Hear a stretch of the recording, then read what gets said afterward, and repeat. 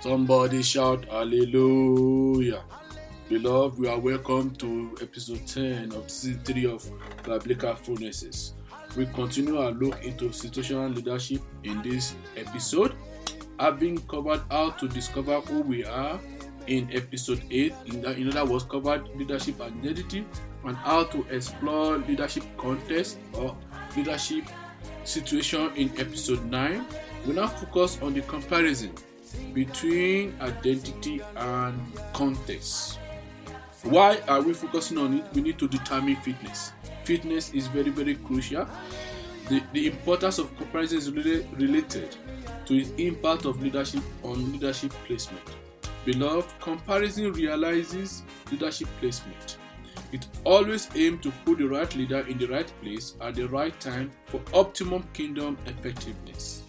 It is well known that good placement leads to better influence and ministry effectiveness for Jesus Christ, not for yourself, not for an individual, not for myself. The downside of poor placement is, however, very, very worrisome. You will agree with me. It is destructive at the personal and organizational levels. Beloved, you don't want to experience the downside of bad placement. Beloved, poor placement results in less influence or negative influence and limited, if any, limited church effectiveness in terms of the Great Commandment and the Great Commission. So our central question for this episode of BP is, how should leadership placement be done? How should it be expedited? Beloved, it is important to think carefully about placement because of the negative side when it is not done correctly. That is where comparison comes into play. Comparison involves placing the leader's identity side by side with the identity of the church or parish that will be placed in order to ensure alignment. There are consequences of poor placement, beloved. There are many consequences, but we want to just highlight 3 here. These consequences emphasize the need for us to get it right when we place leaders in positions. Number 1, leadership stress and anxiety will ensue when the placement is wrong. The worse the match, the more the stress that the person and individual will experience, and also the church or the organization. Number 2, emotional pains that may lead to other health and well-being problems will ensue for the individual that is placed wrongly. Then number 3, discouraged congregation or followers will be disgruntled. These 3 consequences are something that we mustn't play about with, because they have other negative effect or detrimental effect. The 3 problems underline the need to make a comparison before leadership placement. The question is, what must we compare? What is compared? There are many things that can be compared, but we would like to look at 5 in this episode. Number 1, we have mentioned it several times in this season. His beliefs. Leaders should compare their doctrinal beliefs with that of the church and the followers to be pastored. The aim of the comparison is to see areas of agreement to avoid teaching problems in the parish or in the church. For instance, both the leader and the church must agree on views on the views regarding the Bible, God, and faith. A wise leader should ask, can I live with the doctrine of the followers or with the doctrinal beliefs of the followers or the congregation in this particular parish? Number 2 is values. We all have personal values and organizational values. We have dealt with it as well. We must compare that. Before a placement is made, alignment with values is critical. It is important. Why? It is critical because wise leaders understand that their effectiveness depends to a large extent on the followers, the people following them. Studies have shown that people who share organizational values, both leaders and the led, are more likely to constructively advance the mandate of the church or organizational establishment. This holds true for the church and those who lead it. The core values of the leaders must therefore align with that of the church for a healthy working relationship. Number 3, the style of the leadership that the church approves or the personal style of that leader must also be examined. Because of stability, it is important to check style of leadership. If you take an authoritarian leader or somebody that's very high in domineering to a congregation that is attuned to democratic ways of making decisions, there are problems that will occur. The leadership style should match the expectations of the church or the congregation. Jesus Christ was a situational leader, as we know, in his earthly ministry. So all Christian leaders should strive to emulate him. The key question to ask is, does the church leadership style align with my style? If there is discrepancy or there are gaps, then the incumbent or somebody that is proposed to lead that particular parish must think twice. Now, that number 4 thing that we must consider is capability. We have both God-given and developed capability. This may be difficult, but it is necessary. You want to place someone that is capable in a leadership position in the church. The aim of checking capability is to identify areas of improvement for that leader so that the leader can develop new capability that will move the work of the ministry forward. For example, beloved, a ministry or a parish that value leaders that are sophisticated and educated, and you want to place someone that values or celebrates mediocrity in that particular parish, you need to think twice. Either you develop that fellow or you find a suitable leader for that parish in order not to cause trouble in the parish. Number 5, we want to check also theology. When leaders compare their theology with that of the church of their primary assignment, there must be no discrepancy. There must not be any gap. Pastors looking to lead must make sure that they can teach their congregation the right doctrine and the congregation will accept it. If, for example, the congregation already have some unbiblical views, the pastor needs to work hard to ensure that such views are reversed. So apart from making comparison with these 5 areas that we have highlighted, before leadership placement is made, the team, the leaders, the elders, and the governing council of the church or the church council or individuals involved in making placement could ask the following questions.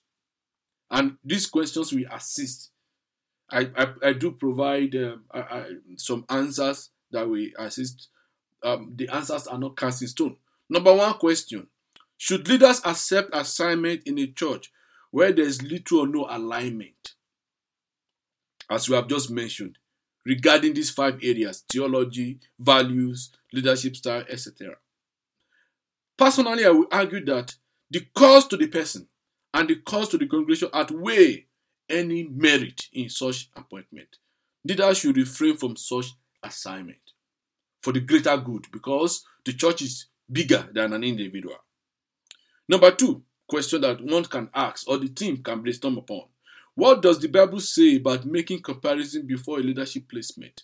In other words, is it biblical for us to compare and look at all these things? I want to argue that it is biblical for us to think, because God always prepares a vessel that will be used. God do not place someone where he has not prepared the person. He prepared Moses, for example. He prepared Joshua. He prepared many people. Even Jesus Christ was prepared before he started. So the answer to this question, the Bible is clear about appropriate placement of leaders. The Bible did not say we must place leaders in an haphazard way or in a self-satisfied, self-interested way. The Bible says God is sovereign in how he places leaders in position. Why? Because God rules over the affairs of his creation, over the affairs of man. He set up leaders and he put them down. Daniel 4:17. Daniel 4:17 says, the Most High rules in the kingdom of men, gives it to whoever he will, and set over it the lowest of men. Therefore, God and not a person determines where leaders serve and their position in a church. In fact, Jesus responded to the mother of the Zebedee brothers in Matthew 20:23. That placement in position is the exclusive responsibility of God the Father. In John 3:27 also, In John 3:27, John the Baptist says, a man can receive only what is given him from heaven, from above. So God is sovereign when determining where to place leaders. Humans are just the vessel in realizing it. Number 3 question that we want to use for brainstorming, or you can even, individual can ask themselves if you are considering a particular assignment. Does God's sovereign placement of leaders in position mean such person can do little or nothing to affect that context or situation? The answer is no. You are expected to do things to improve that context. Your decision must improve, must make better a context and a situation. Now let's look at an illustration to better answer this. Let us consider Nehemiah, who prayed and asked God to make him successful by granting him favor in the presence of an unbelieving king. You can see Nehemiah chapter 1 verse 11. Nehemiah chapter 1 verse 11 for that. The Bible records that God answered the prayers of Nehemiah. God made Nehemiah, that was a cupbearer, to eventually become the governor of Jerusalem by overseeing the rebuilding of the walls.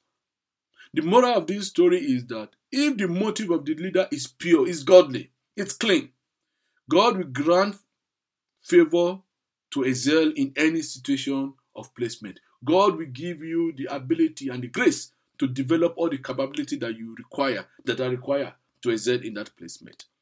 So, beloved, let's look at the BP for this episode as we conclude. Number 1 BP, biblical phronesis, that we must put at the back of our mind. Leadership placement is a divine appointment as much as a human assignment, meaning God orchestrates placement. Only human beings are the agents that put it in place. Number 2, God is sovereignly working behind the scenes to place leaders where they should be. I repeat, God is sovereignly working behind the scenes to place leaders where they should be. If we read 1 Kings 19 very well, when Elijah said, "Oh, I am tired, I'm the only one," God said, "No, you are not the only one. I still have about 7,000 prophets." And immediately God asked him to anoint Elisha. So God is always working sovereignly behind the scene to place people where they should be. So people can be substituted. We shall not be substituted in Jesus' name. Number 3, personal and organizational. Number 3 PP. Personal and organizational consequence of wrong or poor leadership placement is huge. It is expensive to the person, expensive to the families that are affected, expensive to the organization. Because the losses are economic and not economic losses. You have social losses, community losses attached to wrong placement, especially if that church plays a significant role in the community. Number 4 BP. For us to do placement, we must compare the following things: beliefs, values, styles, capability, and theology. We must compare them to see alignment between that leader that is to be placed and the church where he's going to be leading. We have to think and debate this, pray about it before a placement decision is made. Now, final BP for this episode. Placement must balance qualification with suitability. That fellow to be placed must be suitable. Let us pray. Lord Jesus, we thank you for placing us in our place of destiny. Father, shield every one of us from all evil arrows of wrong leadership placement in the mighty name of Jesus. Help us to recognize your sovereignty in leadership placement always in the mighty name of Jesus. In Jesus' precious name.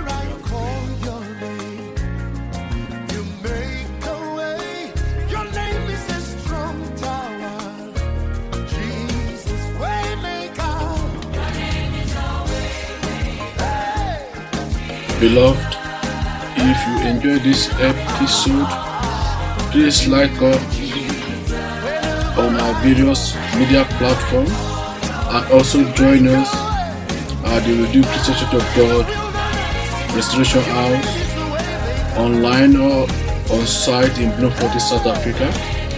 We welcome comments from you. Please use all our platforms on Facebook as well as YouTube. Till we come to you in the next episode of Biblical Phronesis, may the Lord keep you safe and blessed. May He shower you with divine wisdom daily to succeed in the mighty name of Jesus.